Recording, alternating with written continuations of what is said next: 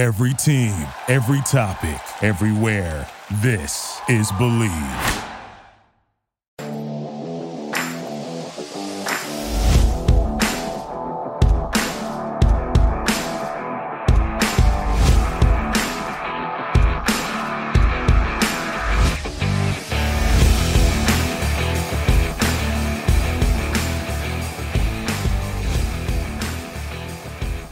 The finale to Wide Receivers Week here on the show. Sleepers, sleepers, and more sleepers. If you are just joining us for the first time this week, you've got 3 episodes you're going to want to go back and listen to where we go through the 105 names on Jaime's list, talk about the ones that are the most notable to us, some of which we kind of sidebarred and put away for this show in particular. But if you want a full comprehensive breakdown, you've got 3 episodes earlier this week to look forward to and listen to before you jump into this one, which is our sleepers, guys that Jaime's super high on, guys that I think I've got that star next to that I want to talk about as well. And so this is always one of the more fun shows for us to do because it's where we get to stand on the table for some guys, some of which aren't going to be surprising coming from me, but this is our opportunity to kind of put our flag into the ground and say this is a guy we're going all in for in 2023, so it should be a lot of fun. So Jaime, as I always do, I kick it off to you. I let you start us off. I let you go off of your list, and we see where the wins take us throughout the course of the show.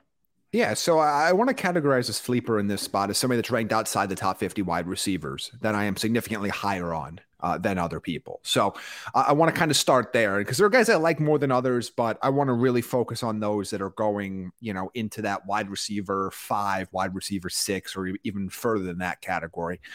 And I want to kick off somebody that we've talked about a little bit on our previous shows, but somebody that you're going to become very familiar with this season, and that's Allen Lazard of the Jets. And, right now I was very surprised to see that his ADP is currently putting him at wide receiver 52.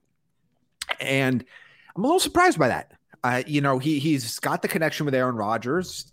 Whether you believe it was a suggestion, a demand, a wish list, whatever noun you want to use for whatever this was, or a verb in some cases. I'm going to use one here. I'm going to use one here to emphasize something, because I think a lot of people incorrectly just assumed, Aaron Rodgers is now the quarterback of the New York Jets. Of course they went out and signed Allen Lazard.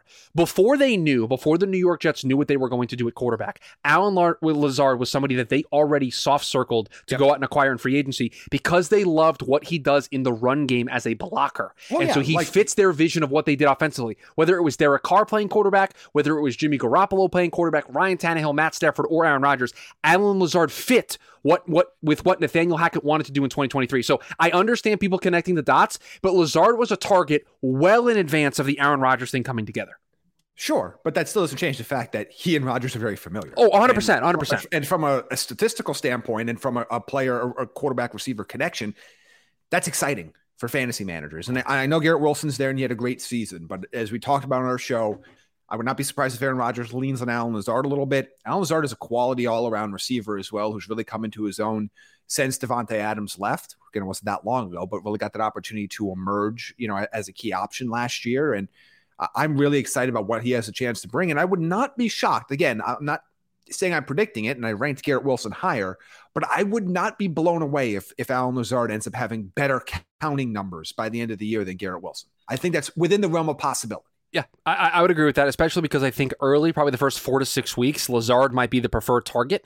And because I think, Jaime, there's going to be a lot of attention paid to Garrett Wilson after what he did in year one. I don't want to invoke these names and make the comparison. But what Garrett Wilson did as a rookie in year one is similarly to the way we've talked about Justin Jefferson, Jamar Chase, Jalen Waddle. That's the kind of impact Garrett Wilson was able to have as a rookie. He was the first Jets 1,000-yard rookie wide receiver in 20 years. It was unbelievable. It was Keyshawn was the player that he beat. It's the only one I can think of. So, that's the historic nature of what Garrett Wilson did as a rookie. And I think there's an expectation, Garrett Wilson is one of probably the 10 best young wide receivers in all of football right now.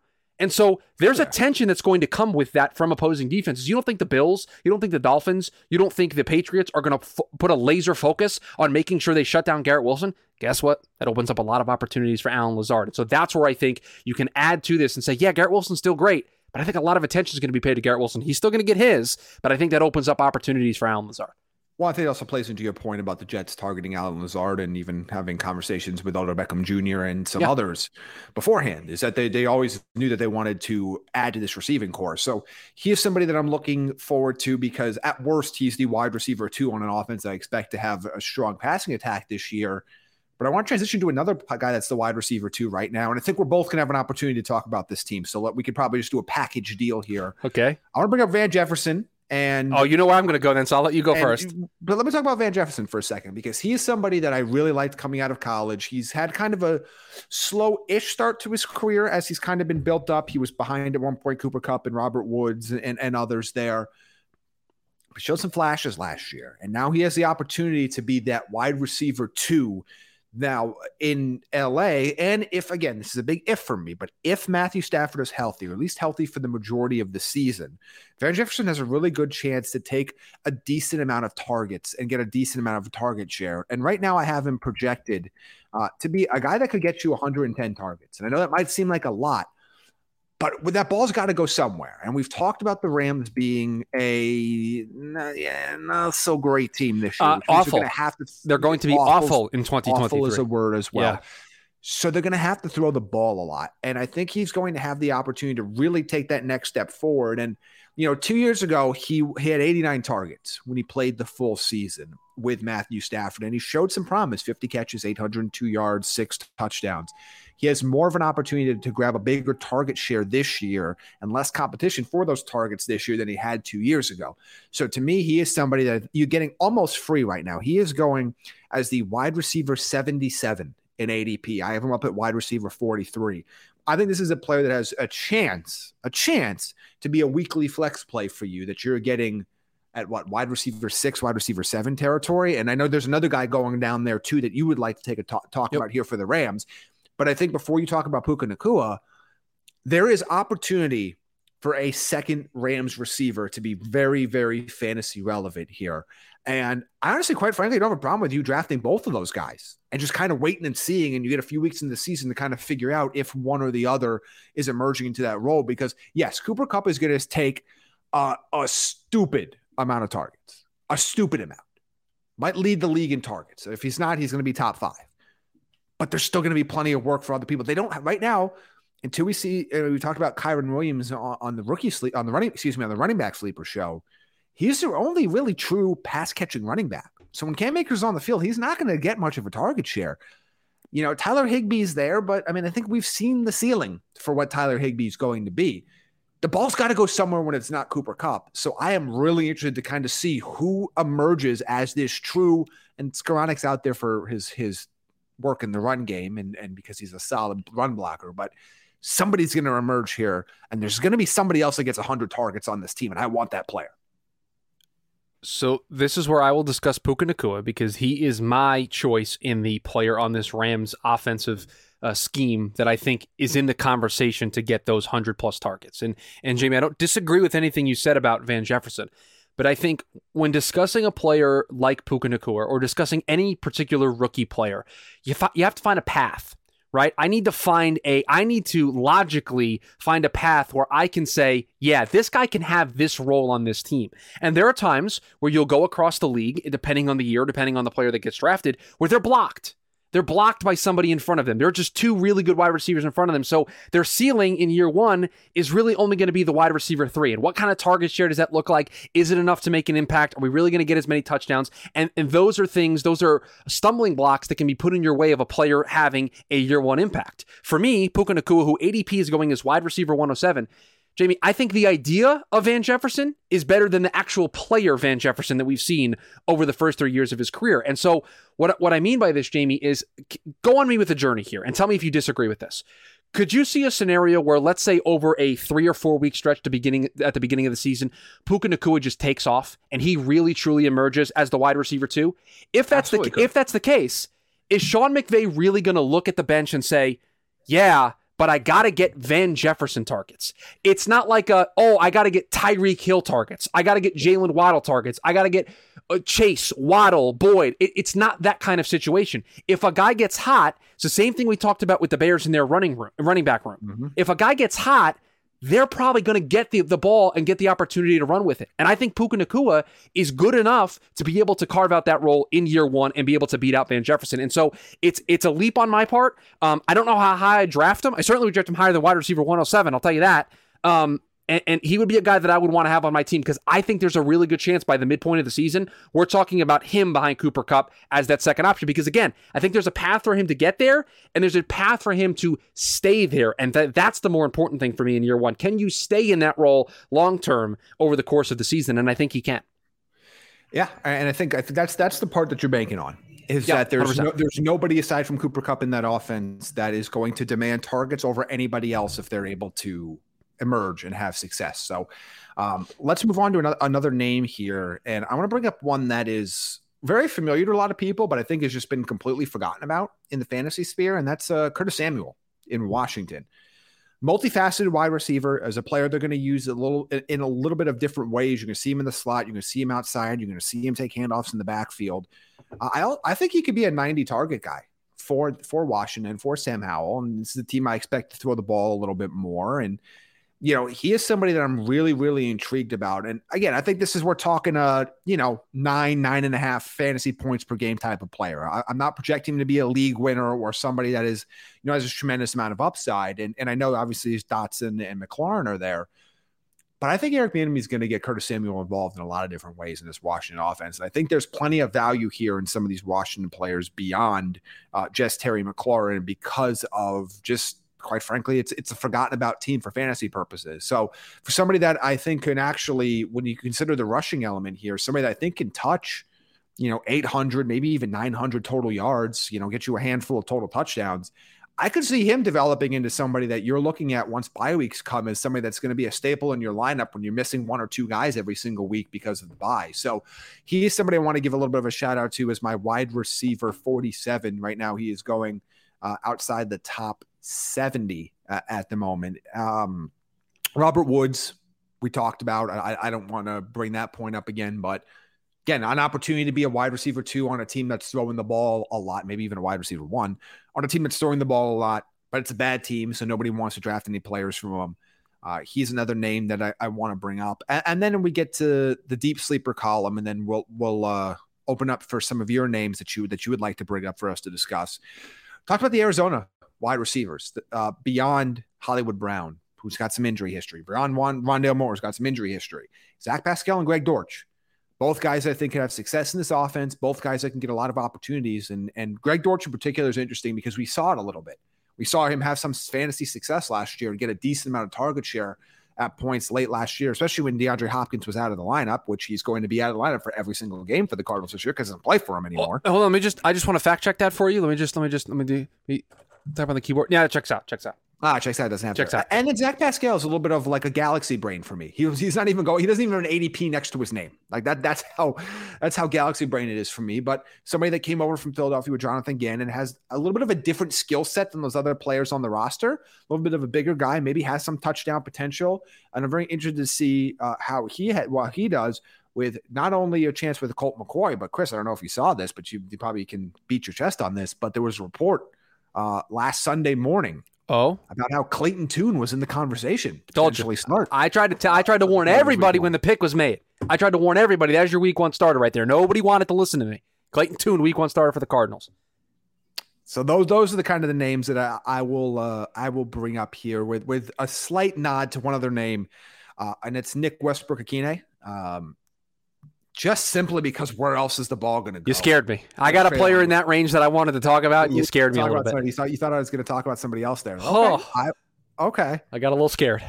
Okay. So those are the names that I brought up there. And by the way, Westbrook-Ikhine, wide receiver 77 for me. So this is like a last round pick, but the potential to be a wide receiver 2. And more importantly, maybe wide receiver 2 for Will Levis at some point down the year where I think there might be some more passing volume. So again, deep sleepers there, but Chris, I'm interested to hear some of the names that you want to talk about. Jamie, I just can't quit this guy. I just can't quit this man. And I believe he is in potentially the best opportunity he's had in a while to succeed. Now, he's got a rookie quarterback throwing him the football, but I love the staff. I love the direction this team's going. They have a chance to win their division. I've convinced you that this team has a chance to win their division. You are not going to tell me that I'm not going to have as one of my sleepers for 2023, your wide receiver 79, Terrace Marshall Jr. I can't quit him. I can't do it. I'm not getting off the bandwagon yet, man. I want one more year. One more year that I'm going to go down this rabbit hole because I think he can be the wide receiver 1 by the end of the season. Adam Thielen is older. He's not going to be able to produce that kind of numbers. There might be an opportunity for Bryce to develop a rapport. If Marshall can stay healthy, I think he could very easily be the number 1 receiver in that offense and just explode on the scene. And so this is it. This is the last chance I'm giving him because it's a creative offense that I think is going to be able to get the ball into these wide receivers' hands. This is the year. If it's going to happen, this is the year it's going to happen. Yeah, and you're not going to get an argument from me. I am a Terrace Marshall Jr. stan. Loved him coming out of college at LSU. Think he's got a really exciting skill set. He's got the size skill combination that you'd love to see from receivers these days. Can play multiple roles on offense. Off to a slow start to his career, but he showed flashes last year. We started to kind of see some glimmers of like, okay, this is the guy we thought he might be coming out. Like you said, it has a whole new offense. By the way, a much better coaching staff around. What an upgrade. What an upgrade from Matt Rule coaching this guy.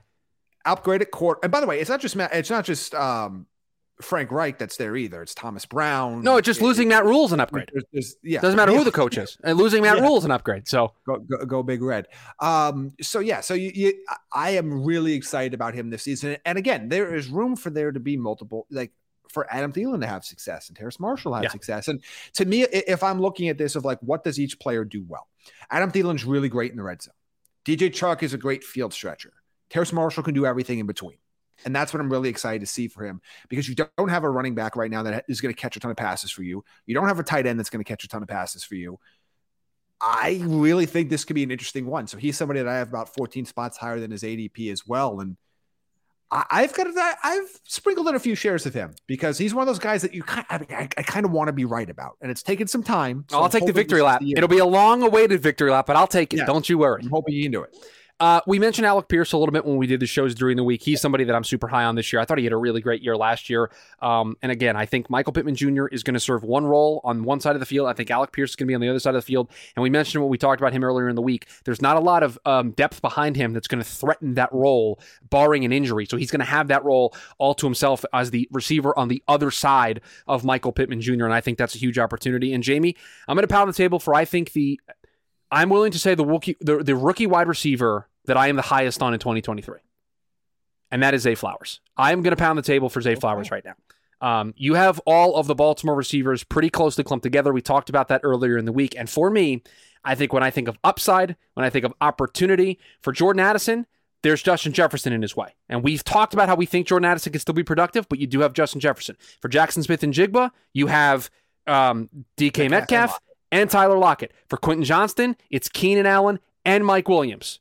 And for Zay Flowers, it's an off-injured Rashad Bateman and an Odell Beckham Jr. coming off of a major knee injury.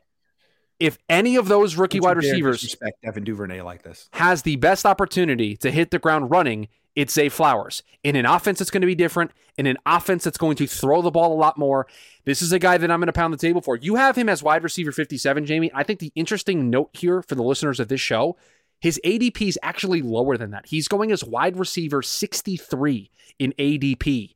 I can't get there. Well, no, sorry. No, I think you've read it the opposite way. I did the math wrong. He's wide receiver 51. But still, that's still too high for me. So where would you obviously I know my rankings are going to be different, but where do you feel? Give me a range. Are you drafting him as just, I'll take him in the wide receiver 4? Or do you think I'm willing to take him as high as like a low end wide receiver 3? Am I willing to take him inside the top like 36 wide receiver? Your range? I mean, you're telling me, Jamie, that it's unfathomable to you that he can't be wide receiver 35 to 45? It's not unfathomable. High end, low end wide receiver 3, top flex option coming off the board. To be honest, any receivers in the top 60 could end up there. That's such high upside. Because at that point, if I'm making the pick, because right now he's wide receiver 51, so he's squarely in the wide receiver 4, wide receiver 5 conversation, right? Wide receiver 5. Yeah. If you're discussing Zay Flowers as your wide receiver 5, and you're thinking about it for more than 2 seconds, you're out of your mind. And that's why he's a sleeper to me. Because as a wide receiver 5, You're telling me you have 3 other options that are going to start from you on a weekly basis. You can let Zay Flowers sit. You can take the rookie lumps of what it might look like the first couple of weeks, and you don't have to rely on him. Wait for somebody to get hurt. I feel extremely comfortable taking him as my wide receiver 4 or even as my wide receiver 3 because, one, I think the group is really deep this year, and I think you can get some guys late that if you needed to move Zay down your board later on after you drafted him, he becomes your wide receiver 4 and you don't play him every week, fine. But I don't know how you can't look at this situation where he has a clear path over all of the other rookie wide receivers that were taken early to be the number 1. In an offense that's going to throw the ball more, I think we trust the coordinator, we trust the quarterback, we're excited to see what this team's going to look like. I don't know how, I'm not asking you to take him as a top 24 receiver. I'm asking you to take a quote-unquote flyer on him as wide receiver 38, wide receiver 36. That's not a bad risk to take, in my opinion. So he's a guy that I'm going to pound the table for because, again, that value, man, I think I'm going to hit a home run with that value. I really can't argue that point. Obviously, clearly, I have some other receivers ranked above him there, but it's a solid point, especially if you can get him, in that wide receiver 4 range where you're not planning on starting him right away. You can put him on your bench for a little bit and kind of see how things roll out, and you don't have to roll with the punches early in the year. That might come with just, if everybody's healthy for Baltimore, where's the ball going to go versus when attrition starts to come up this season, or you have to see maybe he's a guy that hits the ground running right away and becomes a really solid option for Lamar Jackson. I got one more deep sleeper for you. Okay. This is another rookie. This is what I do. I just stand. I stand for all the rookies. Or Zay Flowers. What other rookie did I? Puka Nacua. I've got a third one here for you. This is a guy that I'm not telling you to run the card in immediately when you have the opportunity to. But I think with one of your last couple of picks, if you want a flyer on a guy, or if you want to prioritize this guy as one of your top free agents after the draft, there's questions about what this offense is going to look like. It's entering a new era.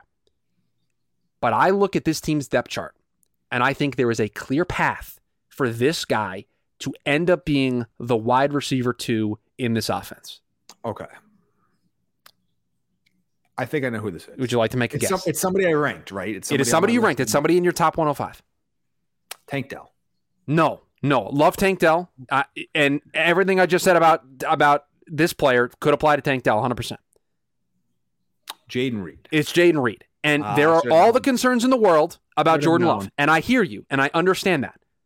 But if Jordan Love is even average at quarterback this year, I think Jaden Reed is in for a decent season and could compete for the wide receiver 2 on this team behind Christian Watson.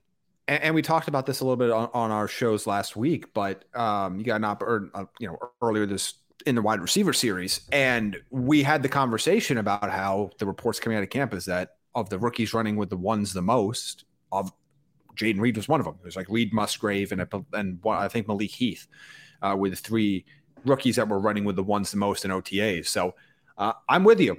And there's a point where and this comes back to drafting strategy a little bit, but understanding that if you have any sort of depth in your bench whatsoever. I know some leagues play with very, very shallow bench spots, and then you can't take too many flyers because you need guys that you can plug and play. But if you have a league that gives you just even moderate depth, don't spend your last round pick on, for example, and again, even these are guys I have ranked around Jaden Reed, but guys, I would still say once you get to the end of the draft again, because this has to be, when I do these rankings, it has to be in a vacuum. I don't know how your team is drafted. I don't know how many bench spots you have. I don't know any of that. Right. So I'm ranking based on how I think they're going to do. But for example, with Jaden Reed at 90, I would take him with my last pick before I took Darius Slayton, who I have at 86, or Allen Robinson at 84, or because the upside at 83, because if I know that there's a really good chance I'm never going to have to play this player unless they break out, then I'm taking all the upside. Yep. If I have a short bench and I need guys to be I don't have a lot of IL spots or IL. Here's the baseball. That's the fantasy IR baseball in you coming out. Yeah. I know. I don't have many IR spots. So I need to be able to put guys that can just get me through a week, can get me 5, 6, 7 points, push me through a week if I need to. then you're taking those other guys because they have more clearly defined roles and a bigger opportunity to have success. But to your point, Chris, if you have the time to take one of these guys with your late pick and give them a chance to see if there's some upside, that they can not just be bench fodder for you. Because I don't think you're ever looking at the guys like Allen Robinson, Marquez Valdez-Scantling, Darius Slayton, those types of players. You are looking at those as upside, as fill-in guys very short term. Yep. You're hoping a guy like Jaden Reed might be able to emerge in the back half of the season. It's maybe a weekly flex for you. So when you're drafting late and you have some depth on your bench, those are the types of guys that you want to target. Wide receiver week in the books. You've got it all. 105 players broken down over the last 3 days. Sleepers on today's show. You've got a nice catalog of content that you can go back and listen to again when it's closer and closer to your fantasy football draft. But that is not it for us this week here on the Prospects and Props podcast. We've got one more for you. Takes on Takes. It's always a fun one. You take over the show. You provide the takes. You provide the questions. Jamie and I provide the reactions. That's what you can look forward to on tomorrow's show. In the meantime, please rate, review, subscribe to the podcast wherever you are listening to your podcast. While you're there, share the show with a friend, coworker, loved one. We're on YouTube Music now where you can see the show, listen to it, and see the video version of the show. Speaking of the video version of the show, the YouTube channel, The Draft Network. You've got the video version of this show, TDN Daily, and all the other content that we have planned for you over the course of the summer. So you can check us out there as well. And while you're over there, please give the video a thumbs up, leave a comment, and turn on that notification bell so you know when a new episode drops over there. In the meantime, we appreciate everybody making this show a part of their day. Again, we've got one more for you tomorrow. Takes on Takes. You take over the show. In the meantime, hope everybody has a great rest of your day. We'll talk to y'all tomorrow. Thank you for listening to Believe. You can show support to your host by subscribing to the show and giving us a 5-star rating on your preferred platform. Check us out at Believe.com and search for BLEAV on YouTube.